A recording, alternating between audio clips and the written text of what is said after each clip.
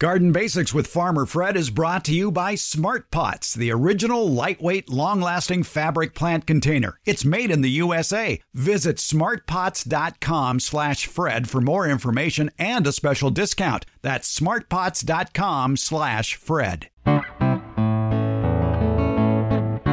Welcome to the Garden Basics with Farmer Fred podcast. If you're just a beginning gardener or you want good gardening information, well, you've come to the right spot. Growing a garden is very similar to doing a successful podcast. It takes patience, perseverance, and a willingness to try something new. Welcome to episode 100 of the Garden Basics with Farmer Fred podcast. I began this audio adventure just as sheltering in place was taking hold last spring. Many of you took that opportunity to play in the yard, so to speak, while learning something new, something that can be fun and healthy for the entire family. If that was your impetus to seek us out here, welcome to the world of gardening. And I see you're still at it. Kind of addicting, isn't it? And for all of you longtime gardeners, thank you for sticking around and helping making the Garden Basics podcast one of the most listened to in the world. There's something like 2 million podcasts around. And this one, Garden Basics, after just 100 episodes, ranks in the top 2% in numbers of listeners worldwide. Thank you for that. And a big thank you to all the regular contributors to this podcast who made it happen. People like Debbie Flower, Don Shore, Steve Zion, Ed Livo, Warren Roberts, Gail Pothauer, Debbie Arrington, Rachel Long, and so many more. And thanks for those who have provided the seed money for this podcast, so to speak. Great advertisers such as Smart Pots, Dave Wilson Nursery, and Tomorrow's Harvest. So to celebrate 100 episodes, I thought we might revisit the top 3 interviews that we have aired in just over a year. That's based on the number of downloads per episode. And to no one's surprise, 2 of them have to do with tomatoes, the most popular vegetable that's grown in the United States and in many other countries as well. The 3rd most listened to episode featured a primer about your garden soil, why it's so important, and what you can do to have even healthier soil for your garden. And again, thank you for your support and comments. Keep them coming. I want this show to reflect what you want in a garden podcast. Go to the show notes to find out how to email, call, or text me with your thoughts on that. Or I guess I could just tell you. You send the emails to fred@farmerfred.com or call or text me 916-292-8964. 916-292-8964. And again, that info is also in today's show notes. All right, let's go. Oh, one more thing. This might run longer than the usual 30 minutes. Not by much. I hope you understand. First up, the most listened to episode, and that happened to be episode number 3 that featured this tomato and pepper planting tip from our favorite retired college horticultural professor, Debbie Flower, who I am so glad is a big part of this podcast. It's interesting that 2 of the most popular summertime vegetables, tomatoes and peppers, can be planted deeply, and I mean way deeply. So let's say you buy an 8-inch tomato plant at the nursery and you go to transplant it into your garden, you could actually bury, 6 inches of that 8-inch plant. It's one of the things I told my students in horticulture education. You learn the rules, and then you spend the rest of your life learning the exceptions. And this is an exception that you can plant the plant much more deeply into your garden than it was in the pot. Why is that? Well, they have the ability to make roots on their stems. If you've grown tomatoes before, perhaps you've seen that as the branches get older and bigger, and sometimes they sag and you'll see bumps along the stem. And for that plant, they are able to make roots there. And that's great, especially if you've started tomato plants from seed and maybe they've gotten a bit lanky, and if you tried to plant it at soil level in the garden, it would just fall right over. Well, one way around that is to bury it deeply. But I guess you could also, if you wanted to, if you couldn't go deep, maybe you could go long and dig a trench and bury most of it in the trench and leave the top couple of inches sticking out. That may be the better choice if the plant is very tall, because let's say the plant is 2 feet tall, if you dug 1.5 feet deep hole, the roots are going to be really low in the soil and maybe out of reach of oxygen and water. So the trench idea would definitely work. So you just dig a trench along the soil, lay the plant in it, and turn it up at the end. You may need a stake to make the end stand up straight, but that's okay. It'll be well-rooted, and it's really an advantage to the plant because now it has so much more rooting system, and it takes a lot of roots to make a lot of tasty tomatoes.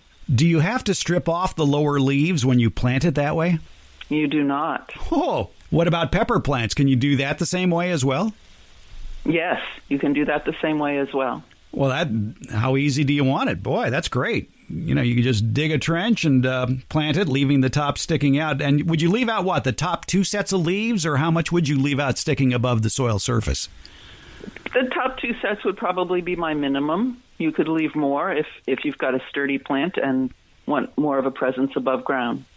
Now, we should point out that, as you pointed out, Debbie, this is the exception, not the rule. Generally, when you buy plants at the nursery, you want to plant them at the same depth that they came in the pot from the nursery, and this is the exception.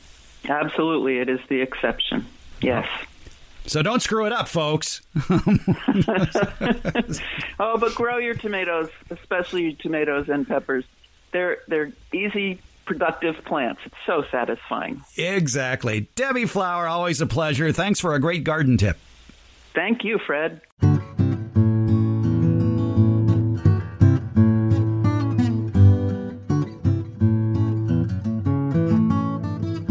I mentioned that tomatoes took the top 2 spots for the Garden Basic episodes that drew the biggest number of listeners. And if you grow tomatoes, well, you probably have problems with them. And we tackled those concerns with nursery owner Don Shore in episode 21, Tomato Troubleshooting. Everybody loves to grow tomatoes. Everybody has problems at one point or another. What are some common tomato maladies that you might be bothered with this year? Let's talk to the king of the tomato in Yolo County. By the way, Yolo County, the home of tomato processing in California. The tomato king would be Don Shore, owner of Redwood Barn Nursery in Davis, California. And Don, I think after people plant their tomatoes, especially if they planted them too early and there's still some cold or wet weather involved, there may be some issues with flowers and fruiting to start off. There are often problems early in the season as the plant goes into soil that's cold. We talk about this frequently when we're on, together on your program about waiting for those nights to warm up, waiting for the soil to warm up, and the plant will just languish. It will show all kinds of apparent nutrient deficiencies that are actually root damage from going into cold soil. Good news is they'll usually outgrow those problems, and if you did a little side dressing or applied a very small amount of fertilizer at the time of planting, it'll be fine. I wouldn't worry too much about that. The next thing that happens is we get rain, invariably at some amount in March, of course, April, and even into May. And though that rain doesn't do a whole lot in terms of watering the plants, but it does get the leaves wet, and it's not uncommon for us to start seeing some leaf diseases on the young tomato plants. 2 or 3 major ones that are common in our area. The good news is we're in an area that's dry. We're in the arid western states. I realize your podcast, of course, has an international audience. So we deal out here mostly with a little bit of early blight, sometimes some bacterial leaf speck, and sometimes some late blight. And in the case of the first 2, pick off those leaves, the weather warms up, it gets dry. That's the end of the problem. You don't have to worry about it. It just goes away. Late blight is less common, but we do run into it, and sometimes gets further into the leaf, into the petiole, into the stem, and can kill a whole part of the plant. So that's obviously worse, and that can become, even potentially life-threatening to the plant if we continue to have unusual late-season rains, as we did, for example, in May 2019, when it rained and rained and rained all the way through the month. You need to cut that out pretty quickly when you see it and get rid of it. Listeners east of the Mississippi need to go to their garden center and buy a fungicide.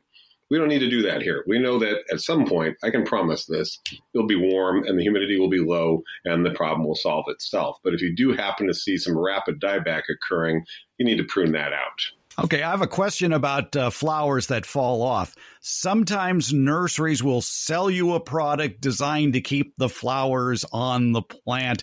Is that worth the money? No, says the nurseryman. No, it's not worth the money.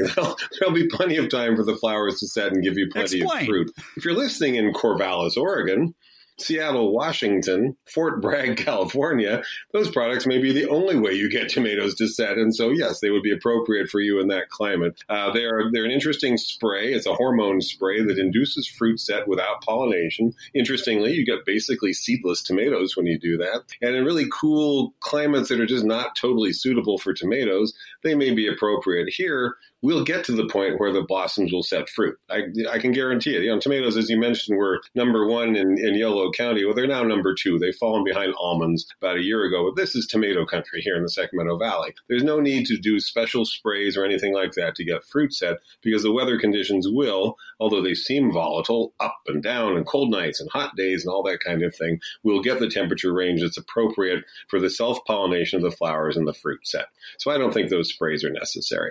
All right, let's talk about some early season pests of tomato plants. And what I've seen on my own, and I'm sure that others may see it, are whiteflies and aphids. Yeah, and they're sucking on the leaves and obviously stressing the plant. Whiteflies can really become a problem, especially late in the season. You know, as you get towards the end of the summer, the population can really build up. They don't harm the fruit. They don't harm the blossom. So they're just weakening the plant somewhat by sucking on sucking the juices from the leaves. In our nursery, we manage them just by vigorously rinsing them off. Just a very strong blast of water, focusing on the undersides of the leaves and being consistent about it. Doing it every morning, 3 or 4 days in a row will knock off multiple stages of the white flies rather than just one quick rinse and then thinking you're done with the job. They'll rebound if you do that. But if you get out there consistently day after day for 3, 4, 5 days in a row, you can really knock down the population and manage them that way. But when people watch me do this, they say, oh, you really mean a strong blast of water. Yeah, we're not giving them a shower. We're sending them into a hurricane.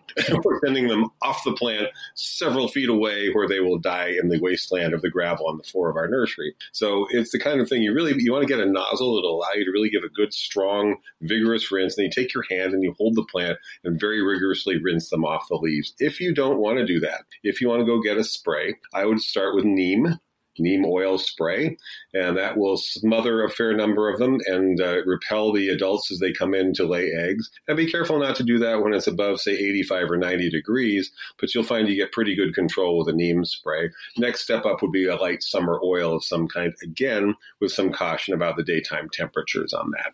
Another problem that may develop as the season progresses is you're looking at those reddish tomatoes. Oh, they look beautiful. They're coming along, but all of a sudden, you look at the bottom of the tomato and it's turning brown and wrinkly. What's going on there?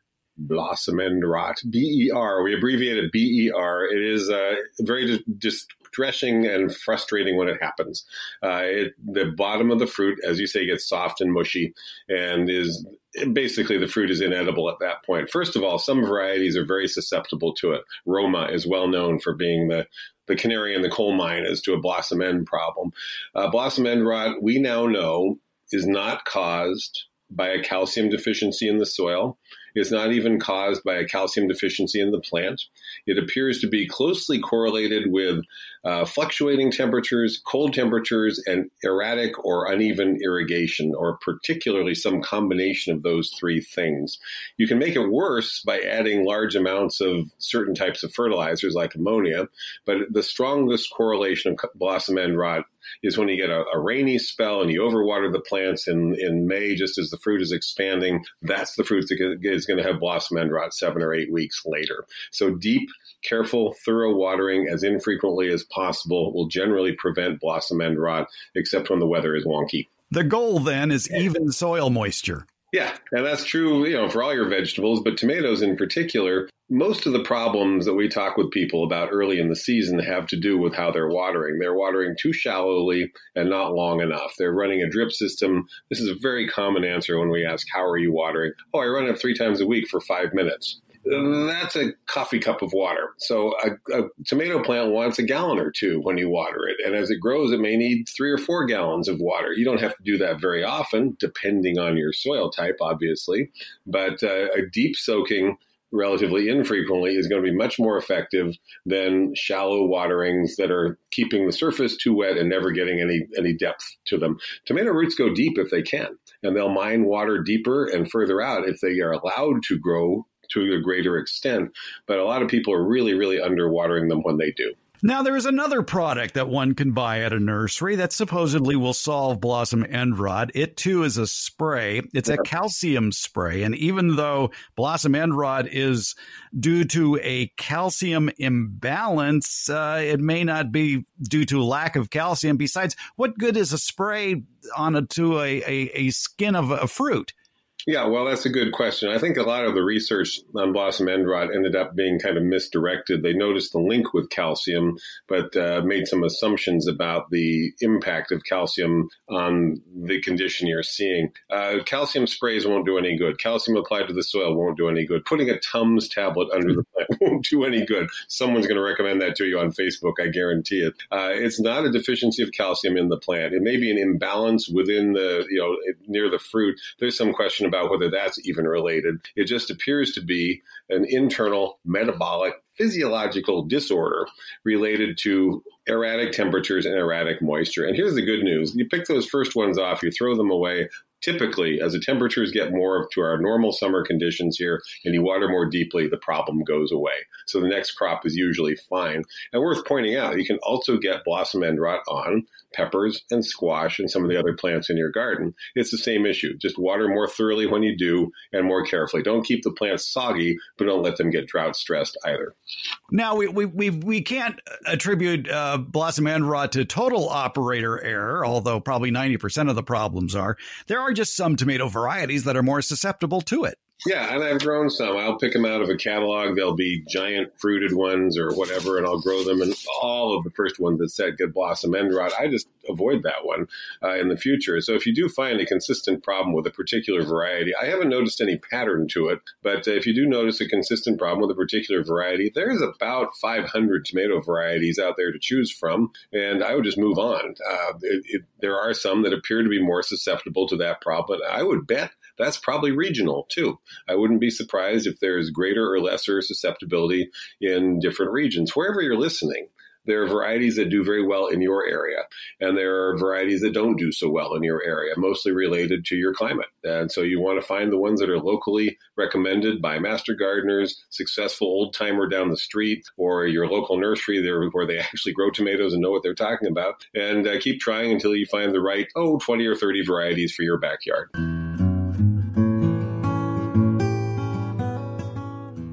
It's not uncommon for tomato gardeners to get some rather interesting surprises this time of year. Now, they're pleasant surprises, usually in the form of a volunteer tomato plant.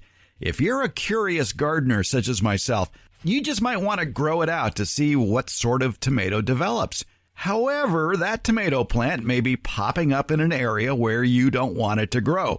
And maybe all your garden area this time of year is filled with other vegetables and fruits.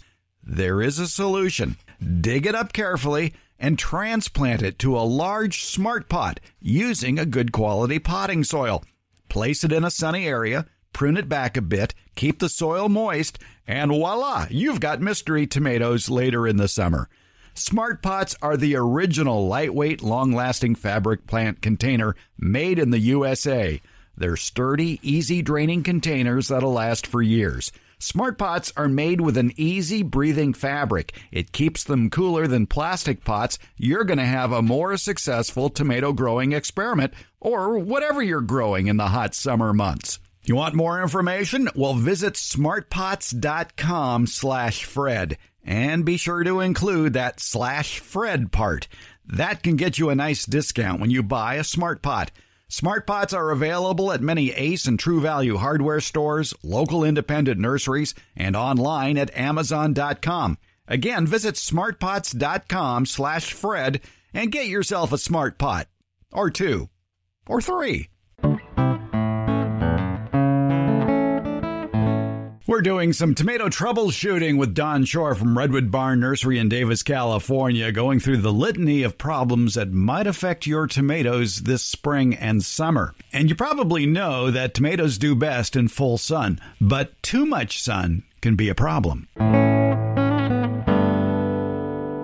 Now there are some sun-related problems, especially in warmer areas where your plants are getting pummeled by sun all day long. And yes, tomatoes are a full sun crop, but there is such a thing as too much sun, which can result in things like fruit cracking or cat facing or solar yellowing. Sun scald sunburn is the simplest name to apply, and it is directly on the fruit in the case of the sun scald. It's the fruit that's exposed to the western sky when it's 105 degrees. And some varieties are more susceptible than others only because some of them have better leaf canopy than others. I've never had sunburn on an Ace tomato because the plant has got a nice dense canopy. It's a consistent problem on Celebrity for me when I've grown that one because the plant is a relatively unvigorous plant that produces a lot of fruit. So a whole lot of that fruit is exposed to the direct afternoon sun. So there are varietal differences once again. And once you've grown a number of tomatoes, you'll find some of them are just leafier, more vigorous, shade themselves better. Champion does a very good job of shading itself and produces a very large amount of large fruit. And I mentioned Celebrity. By comparison, it's a chronic problem on that particular variety for me. So you could, if you want to grow a particular variety that's susceptible to sunburn on the fruit, figure out a way to shade it a little bit from the hot afternoon sun. Maybe rig up a little structure to the west of the plant and put some 50% shade cloth that you buy from a local garden center. Another option might just be to put them where there's a little natural shade, not too much, or just plant varieties that are more dense and leafy. And you'll notice that, again, as with Blossom Endrite, you'll notice varietal differences over time that will lead you away from some varieties and towards others as you slowly build this collection of your favorite varieties that does well in your particular region.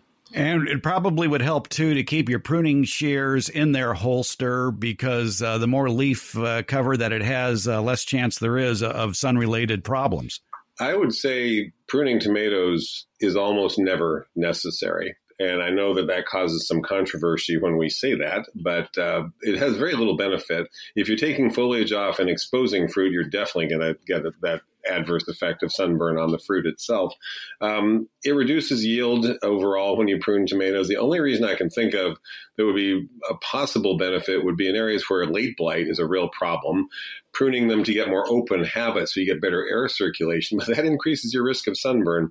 So I would suggest that keeping pruning at an absolute minimum, unless there's some weird training technique you've adopted that absolutely requires it. Pruning is for people in Minnesota, where their season begins on Memorial Day and ends on Labor Day. Here we've got such a long season that we can allow the fruit to set very late in the season. We don't have to prune the vines for size control, and we'll still get plenty of ripe fruit. There are some yellowing issues with the leaves with some diseases. In fact, if you buy a tomato plant, you may see letters next to the name of the tomato like V, F, or N, or T, or A for that matter. But the V and the F are two problems that can cause a plant to turn yellow, and that would be verticillium and fusarium.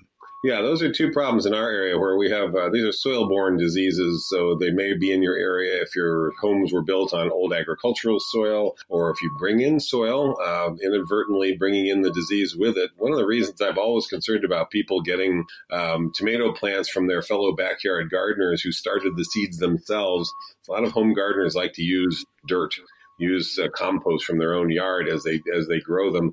Unfortunately, that can be a source of contamination into your yard. So it'd be best if all the gardeners out there who are sharing transplants use packaged soils rather than homemade garden soils. If you get them, it's a real problem. Verticillium and fusarium are very challenging to eliminate, impossible basically to eliminate. And even the rotation practices that we all recommend, that special 3-year rotation of only nightshade plants in this area and then no nightshade plants in this area. Nightshade family is what I'm referring to. Even that's only marginally effective. So your best bet, if you have a problem with verticillium, fusarium, or nematodes, is to look for that VFN on the label. New hybrids, modern hybrids that have Verticillium, Fusarium, and nematode tolerance built into them. Champion is a good example, but there's a lot of others out there. And that's why you see that on the labels. And East Coast gardeners are now seeing more and more varieties with late blight resistance, which is a nice kind of new wrinkle in the breeding direction. And the letters T and A refer to a tobacco mosaic virus and Alternaria. Yep. And as far as tobacco mosaic virus, don't smoke around your plants. Yeah, there you go.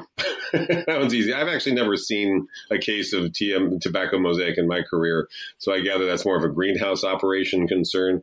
But those resistances that are built into the hybrids are a distinct advantage. This is why when we're talking on your program early in the season about going and selecting your tomato varieties, we both kind of push, get at least a few hybrids in there. You know, they're going to have this resistance bred into them. And I know people love heirloom tomatoes and all, but they don't have that resistance built into them. So diversifying the number of varieties and the types of varieties you're planting can be really important. And one more problem that may affect your tomatoes, where the lower leaves and stems look kind of bronze or oily brown color, the leaves dry up and drop, that could be russet mites. That's an interesting one. I've seen it several times, and it's really hard to diagnose from someone's description because they think it just looks like a watering problem. You know, the plant looks like it needs it, not wilting, but like it's sort of drying out from the ground up.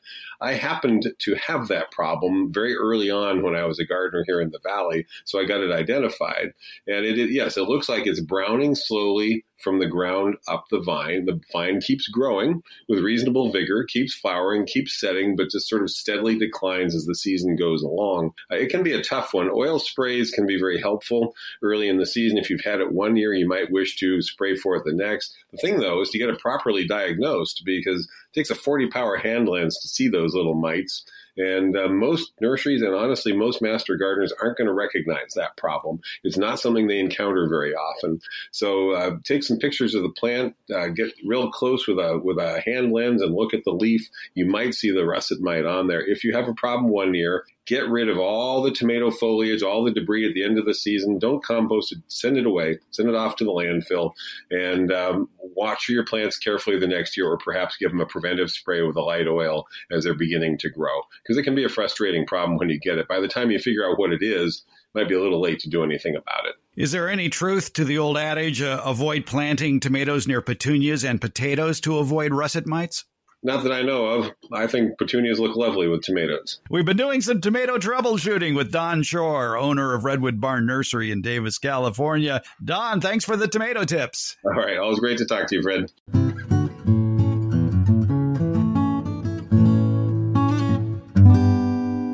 Rounding out our top 3 most listened to interviews of the first 100 episodes of Garden Basics has to do with the soil. And if you've listened to many of these episodes, you know that I'm very fond of saying that it's all about the soil. It really is. For successful plants, you need a healthy, vibrant soil. Back on episode 7, we talked with Giselle Schoninger. She's the organic gardening instructor for Kellogg Garden Products, producers of several lines of widely available soils, mulches, potting mixes, and fertilizers for home gardeners here in the western United States. They're sold under a variety of labels, including Kellogg Garden Organics, as well as G&B Organics. We'll have a link to them in the show notes today. Back in episode 7, Giselle explained how soils work and why soil is the key to a great garden. You know, I think that my background is, as I've shared with you in the past, actually is in the use of chemicals. I went to a production agricultural school, and about 16 years ago, I transitioned over to organics, and I've helped build 3 different brands of organic products. I've been with Kellogg's for 11 years, and I tell you, all my soil and fertilizer classes made far more sense when I started working with nature instead of trying to control her.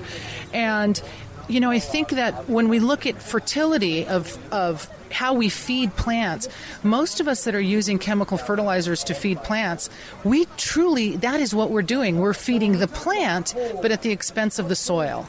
What a lot of people don't realize is you should be feeding the soil, not the plant. If you feed the soil, you will be feeding the plant because that's how the plant gets its nutrients.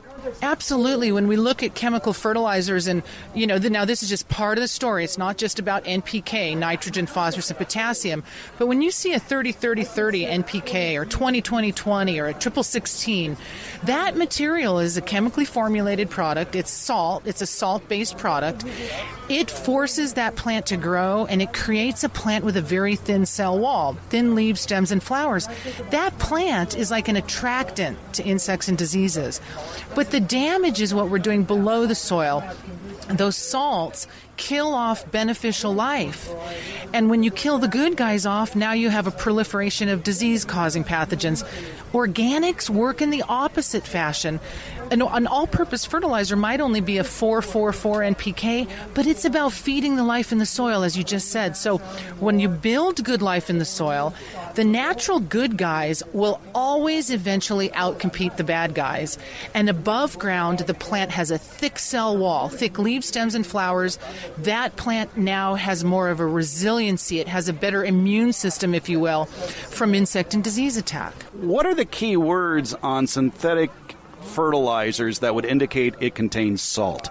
Well, actually most people wouldn't know that on a fertilizer. You wouldn't really understand that is really what the component is. When it goes down through the soil profile, chemical fertilizers, very much like, let's say, steer manure. 50 years ago, steer manure was a good product. But when you think about how confined the animals are, how regimented their diet is, they're not grass-fed often. So it's high in salt. Those fertilizers are also high in salt. When you add a salt material to a clay soil, let's say, you're only going to compact that soil further.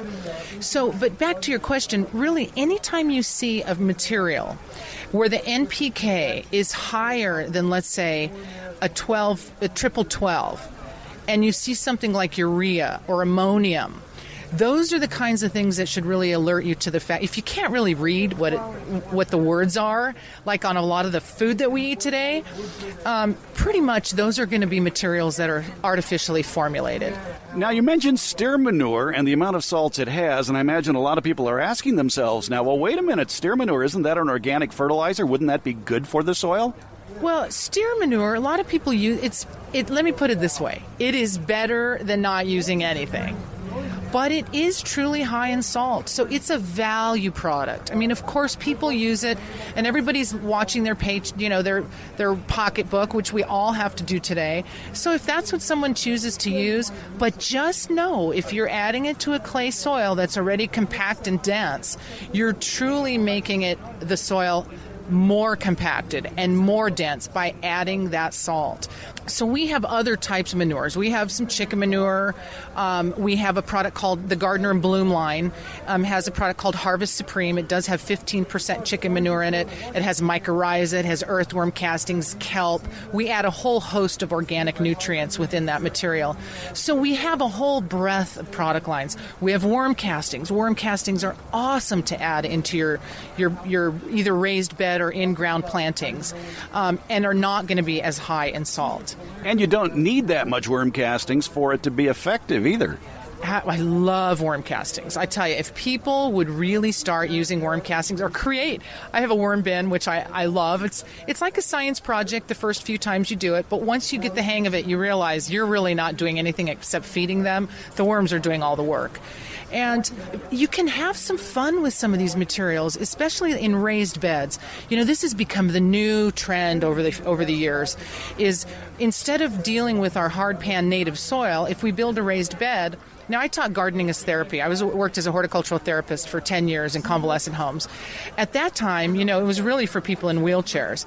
But when we look now, why not raise the garden up to us? We're getting older, Fred. Yeah. It's nice to have that raised bed. But the beauty is we get to layer in the kind of materials that we need. If you find that it's getting compressed down, fluff it up with some materials. Our soil building compost is great for adding. I look at that product as fiber.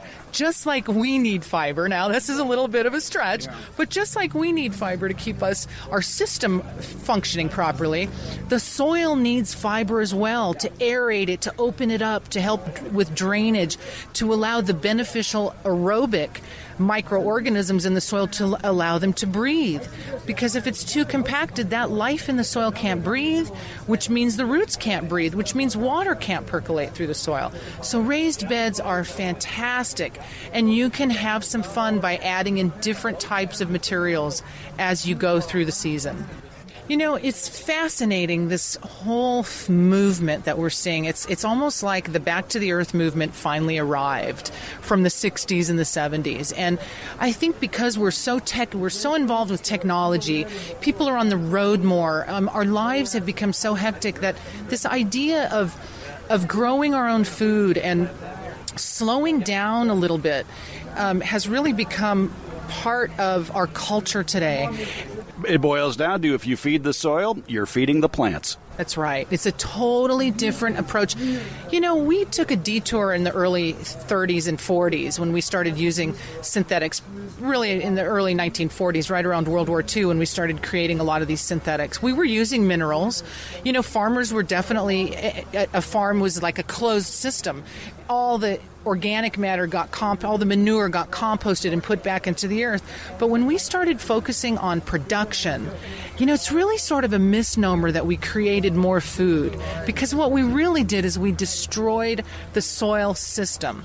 We farmed the very life out of the soil, and in over maybe a decade, from the 1940s into the 50s, we had to triple and quadruple the amount of chemical fertilizers we were using to try and get the yields that we were getting in the first few years. So it's really, truly a misnomer to say that we increased yields. That was a short-term, temporary result. And you're right, Fred, it's about feeding the life in the soil. The organisms in the soil secrete enzymes that break organic matter down. I mean, if we didn't have all this biology in the soil, the earth would be full of debris. But they're cycling these nutrients back into the soil, and roots then pull from the soil what they need when they need it. All it takes is mulch, all it takes is compost, maybe a cover crop or two, and you can have healthy soil as well. Well, Giselle Schoniger from Kellogg Garden Products, thanks for spending a few minutes with us and telling us about our soil. Thank you, Farmer Fred. It's been a delight. Thanks to all of our customers and all of our listeners out there. Thank you so much for your support.